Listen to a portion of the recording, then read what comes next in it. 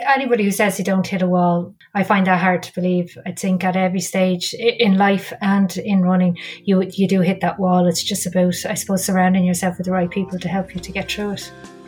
That was, of course, our guest for today, Jan Corcoran. You can hear more from Jan very soon. We'd just like to say a quick thanks to MindLab Pro, who brought you the episode today. MindLab Pro are the world's first universal nootropic, so their aim is to help boost all aspects of cognition, all types of people, through their products. You can check them out online. There are some introductory offers available, and you can get the link that we're going to put in the show notes. And you can also get a link through from our website, sleepeatperformrepeat.com. Big thanks to MindLab Pro. Check them out. And now let's get to the episode. Welcome to Sleep, Eat, Perform, Repeat with your hosts, David Clancy and Kieran Dunn. This is a podcast about high performance. What we are striving to achieve is to figure out what makes high-performing individuals tick, why they do what they do, and why they are successful. Enjoy a journey of stories, lessons, and learnings. Welcome to Sleep, Eat, Perform, Repeat, episode number 102. Today I spoke to Jan Corcoran, Irish ultra runner, marathon runner, and Olympic hopeful. Jan started running marathons in 2015, having hardly run at all before that.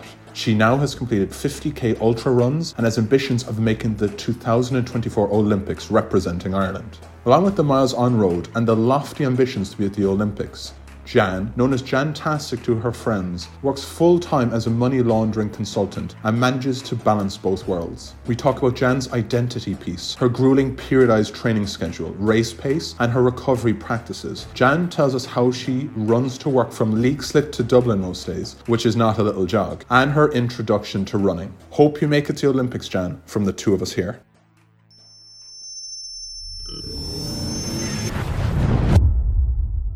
Jan Corcoran, thanks for coming on the show. How are you, Jan? I'm not too bad, thank you very much. And Jan, where is home for you? I live in Leixlip in County Kildare. Jan, for the listeners, give us a little bit of a sense as to, a big question to start really, but who you are and what do you do? Yeah, so I'm a runner. So I cover marathon distance. Well, any of the distances really up to marathon because that'd be part of my training. And I've also been doing a bit of ultra running as well. So that's basically, for anybody who's not sure what an ultra marathon is, it's the crazy people that run longer than a marathon. So I do that as well, as if running a marathon isn't bad enough. So I squeeze that part in as well. But I'm not an elite, so I still have to work because I still have to pay the bills. So I work as an anti-money laundering reporting officer. It sounds a lot more exciting than it actually is. But I'd rather be doing the running full time. But unfortunately, the bank manager doesn't really agree with that because the money isn't there.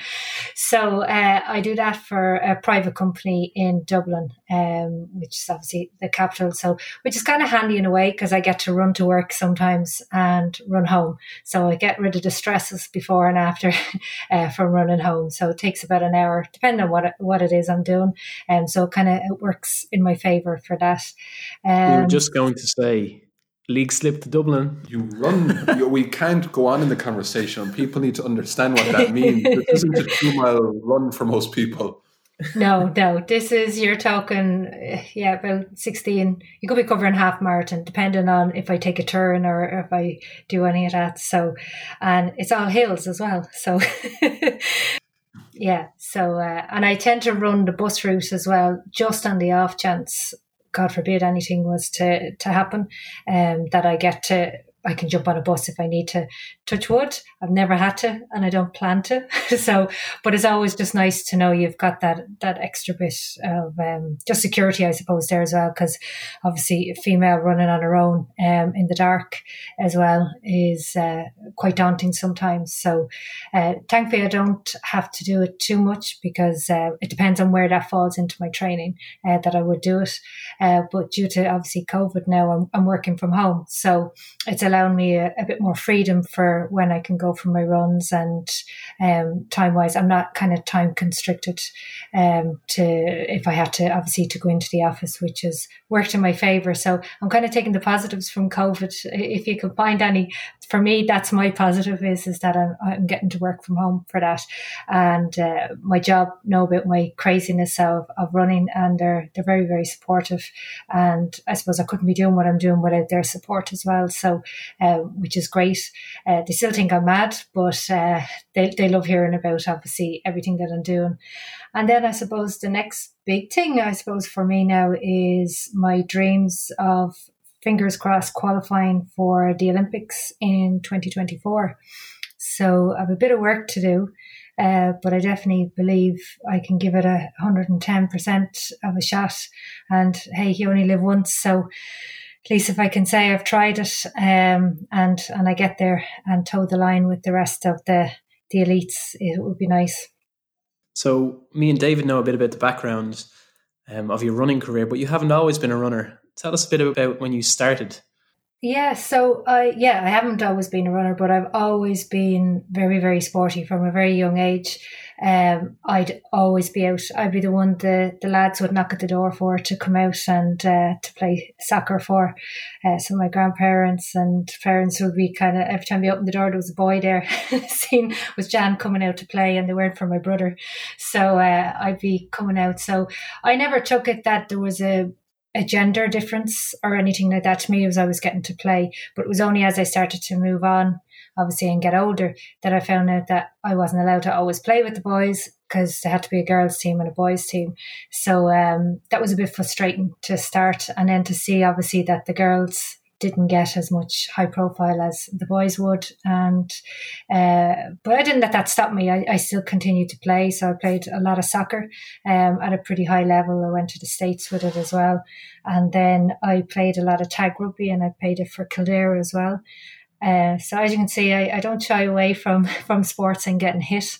So I was a goalkeeper when I played soccer, but I also played outfield as well. And that was the reason my coach said that he was bald, was because half the time if I was in goal, I could be up in midfield and he'd be wondering where the hell I'd gone.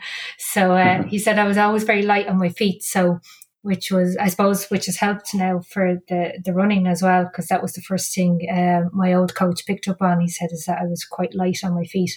I suppose as a goalkeeper you kind of have to be, because you have to be getting up and down as quick as you can and able to move quite quick. I wasn't the biggest goalkeeper. I was probably the smallest goalkeeper in the league, but I didn't let that stop me, especially when we were playing against some of the Americans who were probably hitting 6 foot, and there's little 5'5" me coming out. But the way I seen it was, the bigger they are, the harder they fall. And hence why I kind of went into tag rugby as well. It was just a sport that I just kind of enjoyed. I liked, I suppose, the community side of things, that it was obviously interacting with everybody, and it was quite community-based field. So I suppose that's why I probably transitioned so well into the running, was because I like that, even though running is kind of a very individual sport, depending on obviously what level you're doing it at, it kind of, I slotted in pretty well.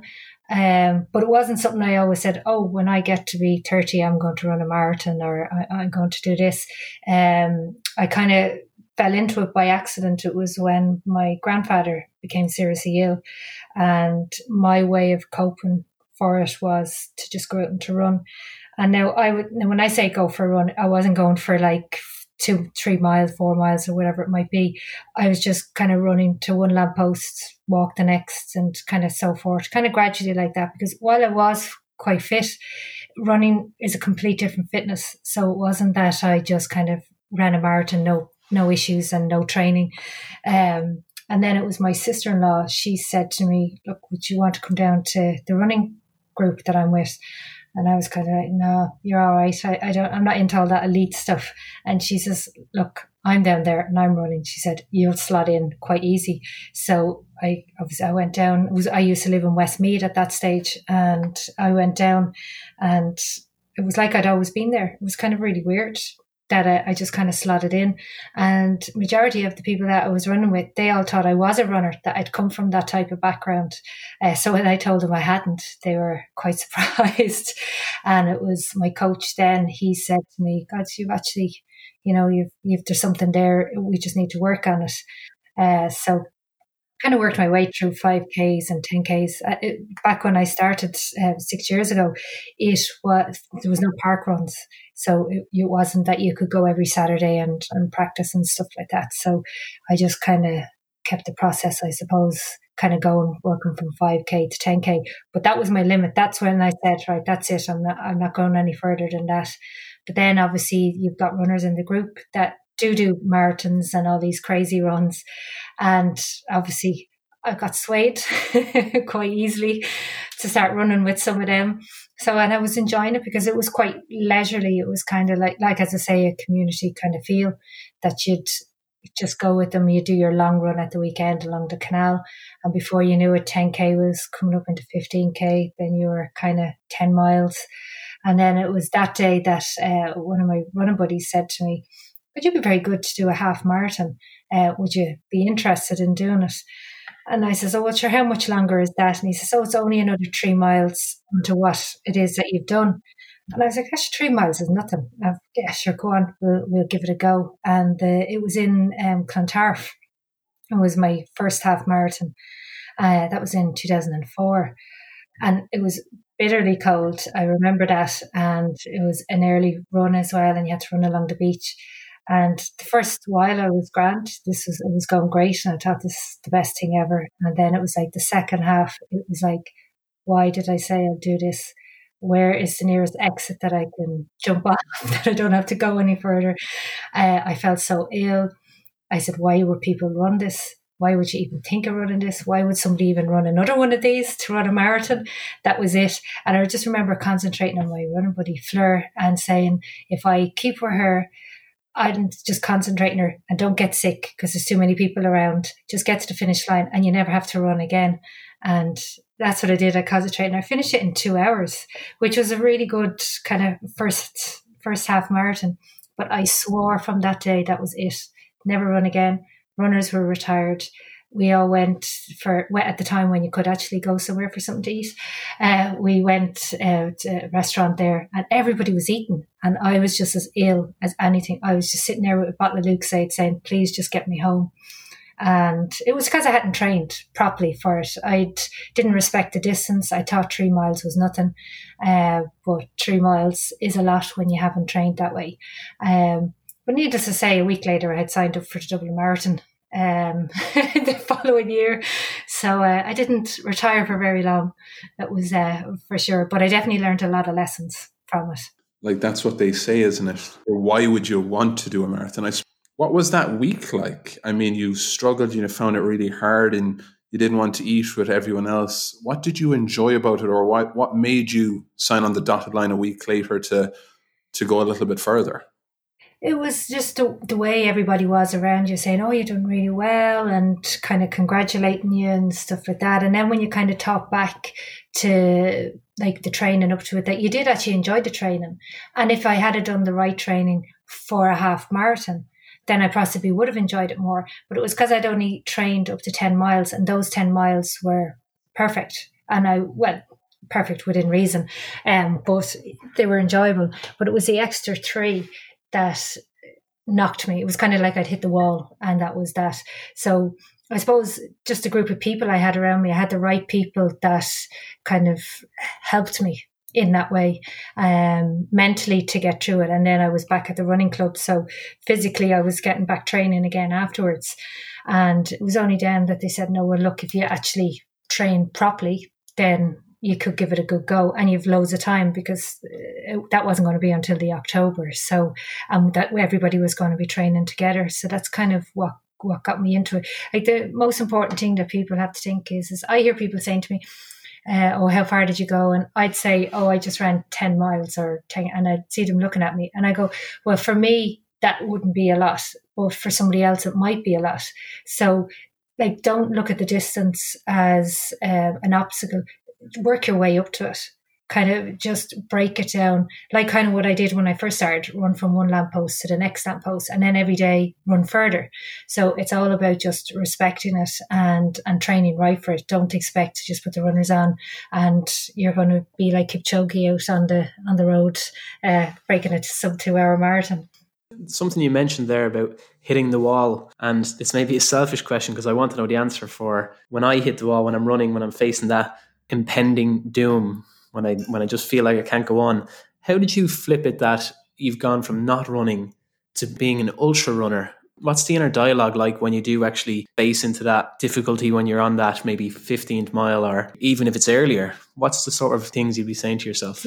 Oh God, well, there's a mixture. You see, if you're in a race, you just have to learn to take in the crowds. Like, I see people running with headphones and stuff like that. I personally couldn't run with it. Now, I know some people can't run without it. That's their way of dealing with it to get through it. But I think the noise of the crowd helped me. It was kind of like a motivation thing. And like, don't get me wrong, like there's times when I do go out and I run and I do hit that wall, but I have to just keep thinking of, you've done the training, so you know you can do it. It's just you're letting your head take over.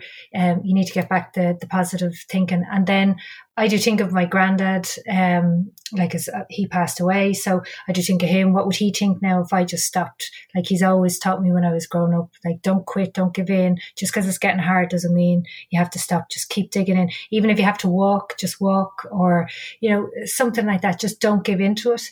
Obviously, if you're injured, that's a different story. But it's just mentally knowing and being positive and thinking of the people that are around you.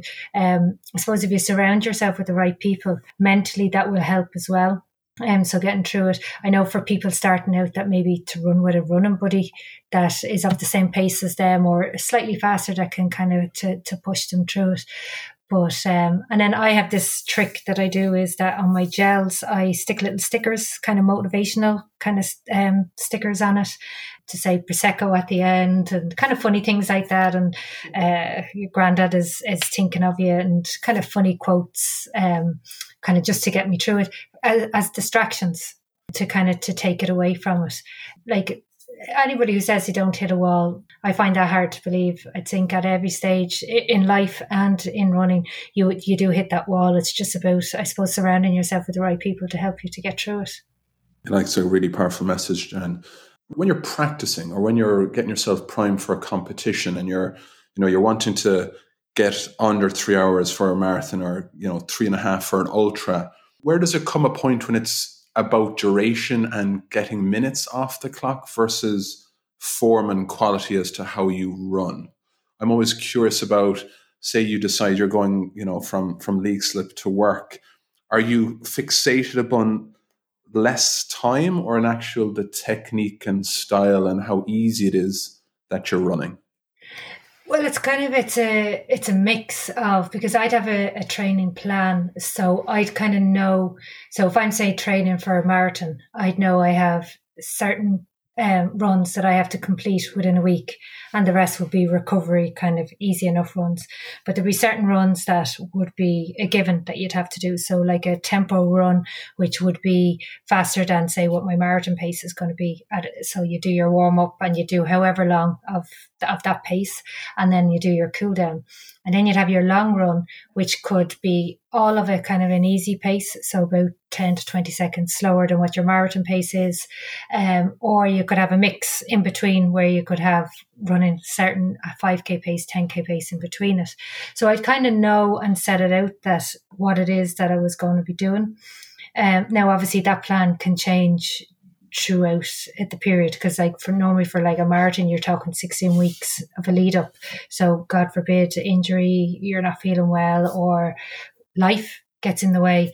Like, the plan should always change to suit your lifestyle at the same time. Now, I don't mean lifestyle as in I'm going off for the weekend and I'm going on a session or anything like that. So it's more that if there's something like family wise, that something genuine reason, if you want to be committed to doing a sub 3, you have to be committed to put in the training, because it's just not going to happen. I had 3 attempts at it. In 3 attempts, I was putting in the training, but just for whatever reason on the day, it didn't go my way. And then obviously last year, all my training did work, and the day just went absolutely perfect for me. So it's just about that balance of of obviously doing it. But then what I find is it's very important. I've noticed like my training has completely changed from when I first started in 2004 to now, where I'm running a lot more at the paces that I'd be expected to run during a race. So I'm getting comfortable basically with the uncomfortable. So that when I do go into the race, it's not as if, oh, this is the first time I'm going to run at this pace because I want to get this time. I would have practiced it. So we can see how diligent you are in terms of planning your training. But you've mentioned earlier that you've had a graded approach to increasing the distance, and it's difficult at times for the elite athletes and people who are paid full time to get recovery from them big sessions, ultra marathons, even marathons. And you mentioned that you were doing almost half a marathon a day to and from work. So just very interested in how do you manage to prime your recovery, and what kind of techniques do you use for that when you're doing such an amount of running? Yeah, like it is hard when you're working full time. And so like I was finding it quite hard because I was working 5 days a week and like long hours, and then trying to get home and train, and I was training through the night and then back up, and it was kind of like Groundhog Day, the same thing. So I said, if I really want to give this a good go, I'm going to have to, something has to give. So I changed jobs where it allowed me that I work 3 days a week. And well, it's really 4 days. It's kind of split. I do 2 half days to allow for the training.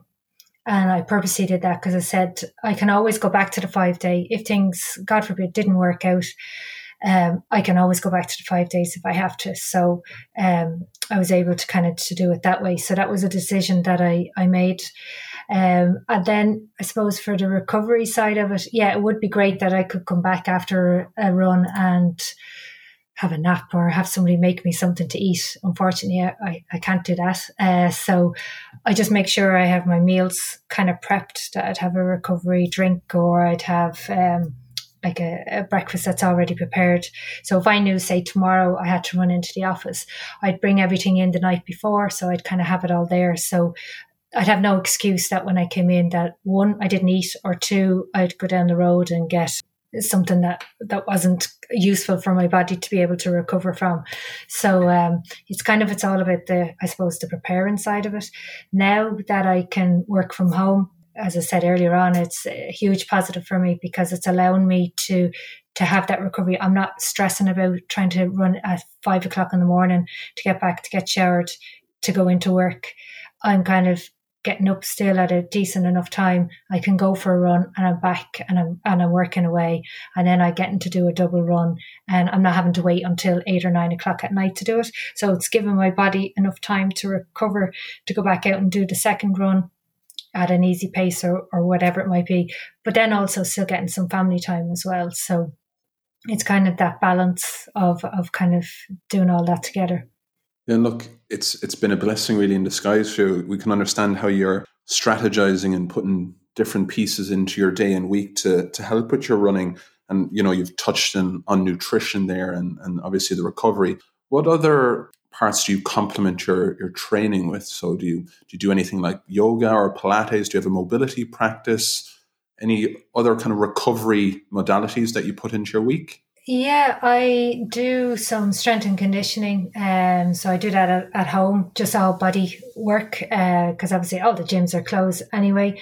But I tend to stay away from anything like weights wise, because I just find it, if I start lifting weights or anything like that, I'm not recovering quick enough, because I'm doing so many miles in the day that my body is kind of trying to recover from that. And if I start going into the gym and start lifting heavy weights, I'm putting extra stress on the body. So I kind of just do some stuff around the house, or I love to cycle as well. So I do some cycling. I don't like swimming because I don't like the cold water. So unless I was in Barbados or something like that, that's different. But unfortunately not. Or just walks. I go for nice walks as well, and then just try and relax. So because, you know, it's hard because I still have to work and I still have to support myself, and then obviously kit wise and stuff like that, having to buy all that myself and kind of do all that stuff isn't easy. So there's a lot of kind of stresses that come in on top of obviously trying to work and then trying to train. to be able to compete against the elites. The way I see it is I don't want to be just a name on a piece of paper that's just rocked up and I'm taking a place. Like, I want to be able to compete against the best as well. Good approach. Yeah. In terms of, you're doing a lot of running, a lot of recovery, a lot of different aspects. How do you measure maybe your distance or how you're going? Do you use wearable trackers or do you write it down in a journal? I do a mix of both. I am the brand ambassador for Chorus wearables. So they're a new brand of watch that's come onto the market. So they are competing against the likes of Garmin, basically. So they wanted to work with me and help with me along on my journey, so which is great. So I suppose I'm testing the watch for them to see will it last on my crazy runs, and thankfully it has been. I kind of give them feedback if I think that there needs to be any kind of changes to it or updates or upgrades and stuff, because I used to obviously wear Garmin a lot as well, so which is everyone would go for that type of watch. So I kind of have it that way, and then my coach can monitor there as well. So like I'm able to monitor my heart rate, my stride, my cadence, speed, all of that stuff as well. But I tend to not get too caught up in it as well, because I find you can let it take over. So say on my easy runs, I tend to just run on feel, but the harder workout sessions, then that's where I'll be watching my heart rate and my pace to make sure that everything is in order. So they're kind of the main things. And then obviously then as well, on top of all that, for maintenance wise, I suppose I get massages as well. So it's obviously to make sure that the body is getting proper recovery and any knots or niggles that are there are getting looked after straight away. I think the dog in the background wants to get out for a run there, Jan. I tell you, he'd be running the opposite direction when he sees me with the runners on. Curious as to your thoughts on kind of the biomechanics of running. You know, we've read a lot on forefoot versus heel striking and barefoot running, Vivo, all these sort of brands, and obviously the importance of footwear with running, you know, different sort of brands out there as well. What are your thoughts on all of that? Yeah, that is, I'd say, the key part to it, because if you put a pair of runners on you that's not comfortable or too small, too tight, just heavy, like everybody is different. Not one runner suits everybody. Like I buy so many runners. I think I actually have more running runners than I have any other shoe. And I'm not fixated on any particular brand. Like, to me, I look for comfort and how quick I can recover from it. I'm a neutral runner, so which is perfect for me. So most runners do kind of suit me. But if anybody was looking to start it up or is actually running now and are finding they're having problems with their feet, so like as in getting constant blisters or problems with their toes and stuff like that, I would highly recommend that they get a gait analysis done to check that it is at the right shoe that they're in, because not even only just for their feet, but also like if you're having problems with your knees and your hips, it could be down to your shoes. Now, there may be a separate issue as well, but majority of the time is because when you think of it, you're on your feet all the time. So, and you're pounding. So there's something that's wrong there. So if you get the correct shoe, you should start to see a difference, unless there's an underlying issue that's there. But I wouldn't just go into any kind of sports shop and say, oh, there's a pair of runners, I like the look of them and I like the price and the colour, and you'd stick them on and then you'd think you can go and run a marathon or any distance in it. I just think twice, because while it might suit you for that race or that run that you've done, you need to think of the longevity of it. That is it going to last me for longer? And if I know it's not always possible for people, but to rotate the runners as well. Don't always wear the same pair. So whatever you wear today, don't run in them again tomorrow, just to allow the foam, the memory kind of inside of it, just to come back up and just alternate them. So that's kind of what I do. Now I have different runners for different runs, but that's just how pedantic I am. Because I have like ones for tempo runs and then I have one for easy. And then I have my marathon ones then obviously as well. So like you don't have to have that many pairs of runners, but at least if you can get to two really good pairs of runners, like that's actually better than even getting a watch. I'd look at your runners before I'd look at anything else. Like, geez, everyone talks about the Nikes and stuff like that, but like, yeah, don't get me wrong, I wear them. I find them brilliant.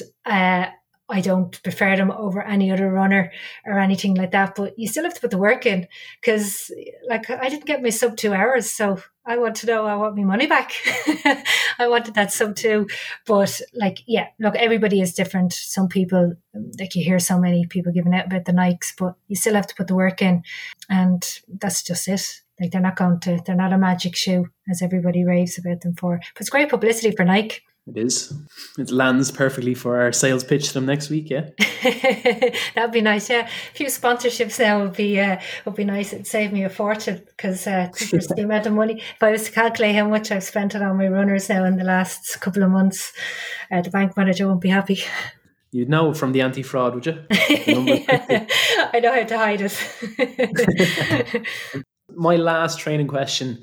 We worked with a guy last year called Noel Carroll, who's an marathon runner, should I say, and he's very elite. He done the Dublin Marathon last year in sub 2:30, and he would have been very meticulous in terms of the week leading up, or the 2 weeks leading up to the run, that he would taper off his training. I'm just interested, what does your schedule look like when you're facing into a big event?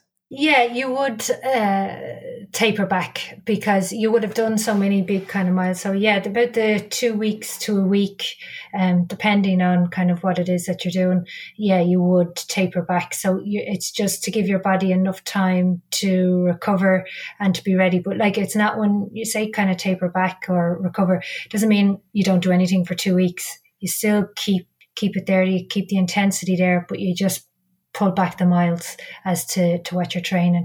Then obviously you're careful with what it is that you're eating. You don't eat anything out of the norm. I know a lot of people love all this carb loading, and that they stay off carbs for so long, and then all of a sudden the week coming up to it, they gorge on pastas and rices and stuff. I don't do that. I don't like to do that, because I just find it make me feel heavy, and I kind of don't like that feeling of it. So I just eat normal food like I would any other day. Obviously, I'd be throwing in the odd extra bit of carbs or something, or the extra pasta dish, but I don't go guns crazy on. I do see some people going crazy on stuff like that. And then obviously making sure I'm keeping my fluids up as well, and that I'm not trying anything new, because that's the last thing you want, is to get food poisoning before it as well. Because I know some people who've tried something different and got food poisoning, and then it scuppered all their training. So yeah, there would be, and try and get as much rest and sleep as well.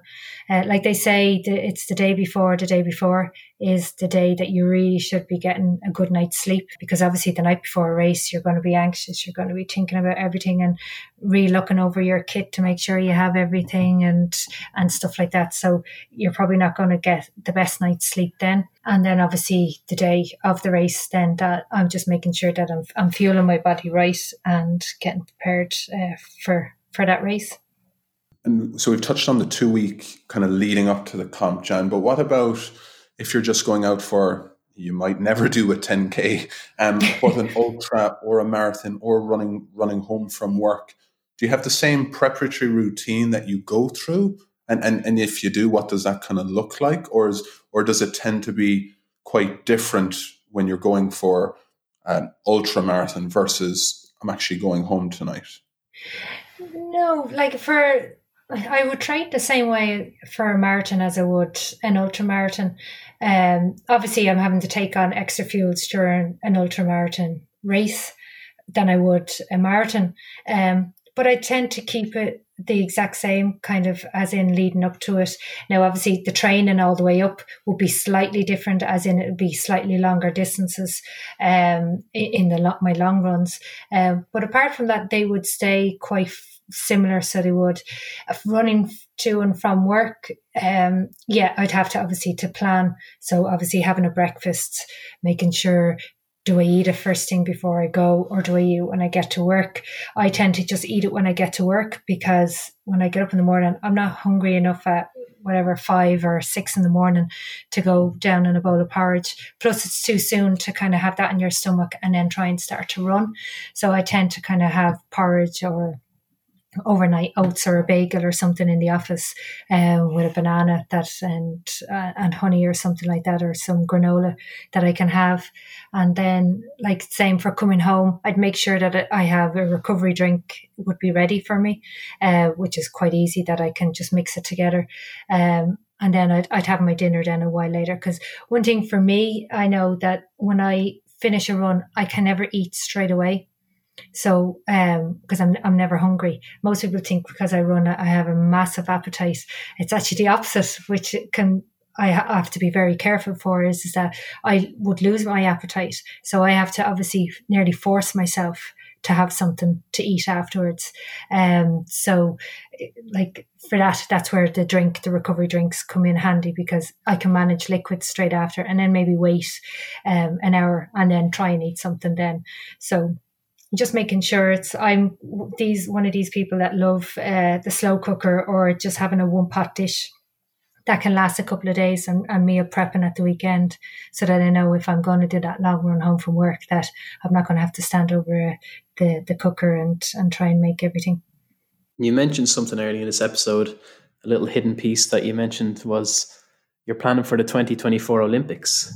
Something huge goal. So tell us a bit about where that goal came from and what you're doing to get there. I suppose it came from, well, one, I thought I was too old to start with first, because I'm 41. I think it was London. I think I was watching the London Marathon, not the one just gone, the one prior to that. And Sinead Diver had made her debut. And it was a couple of the lads all messaged going, God, you're the same age as her. And I hadn't heard of the girl before then. So I was like, really? And then obviously she was doing so well, and that she was Irish and stuff. So obviously Google came out, and I started that she was going for the Olympics and stuff like that. And I was like, oh, I thought it was too old. And they were like, no, for the marathon, you could still go for it, as long as obviously you have the time to do it. So that kind of just planted the seed. And I was like, but you know what? I could give it a go and just see how it goes, because I love watching the Olympics, and to represent your country at such a high level as that as well was just always it's like just a dream. It was like me, I always wanted to play for Manchester United when I was growing up, so I couldn't do that. So at least if I could represent Ireland and go to the Olympics. So my training now is all for that.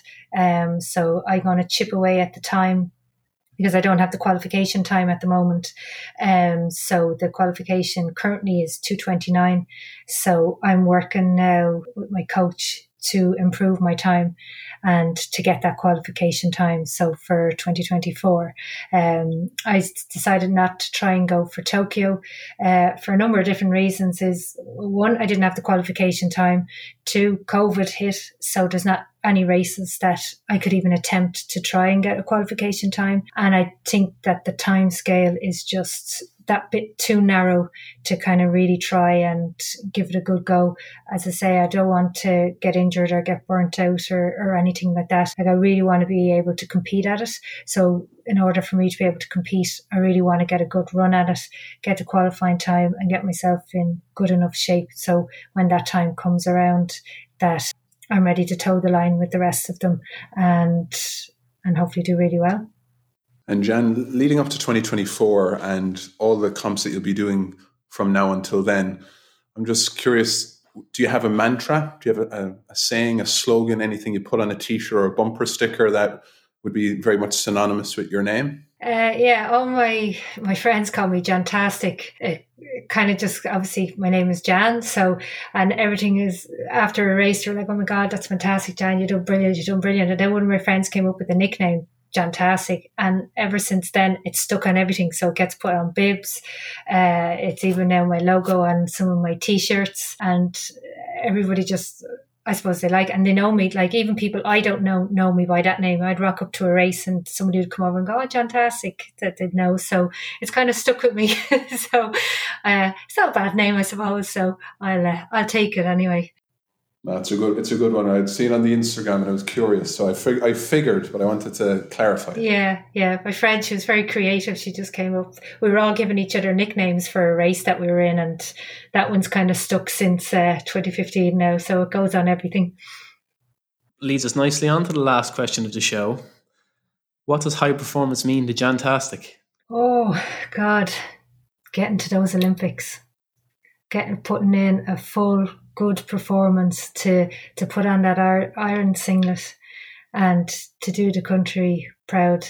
Like most people always look at the Kenyans and the Ethiopians and think, oh yeah, they're the best in the world. But why can't any of the Irish athletes be the best in the world? Whether it be me, my nieces, or anybody else, any younger girls, boys out there that want to do it. To me, it's just don't give up on your dreams and just surround yourself with the right people and just keep going for it. What a powerful message to finish on. Jan, two of us like to say thank you very much for giving us the time today. We're really looking forward to seeing what unfolds over the next couple of years. Wishing you all the best with all your training. Stay fit, stay healthy, and keep leaning on the people that you can count on, and get that time you need to have so we can see you competing and representing your country in 2024. Looking forward to it. Fingers crossed, and thanks guys for the questions. They were great. And for having me on as well to be able to share, I suppose, my journey with everybody, and just that, just everybody just keep going as best they can, and don't feel alone in everything as well, with everything going on. We have to take the positives out of this. Very nice. Thanks, Jan. Thanks, Jan. Thank you for listening to today's episode of Sleep, Eat, Perform, Repeat, a story of high performance. This was brought to you by Hauora, a whole person wellbeing company founded and run from Dublin, Ireland. Find out more at hauoralife.com, spelt H-A-U-O-R-A life.com. Please rate, review and share the podcast. Some people want it to happen, some wish it would happen, others make it happen. The GOAT, Michael Jordan.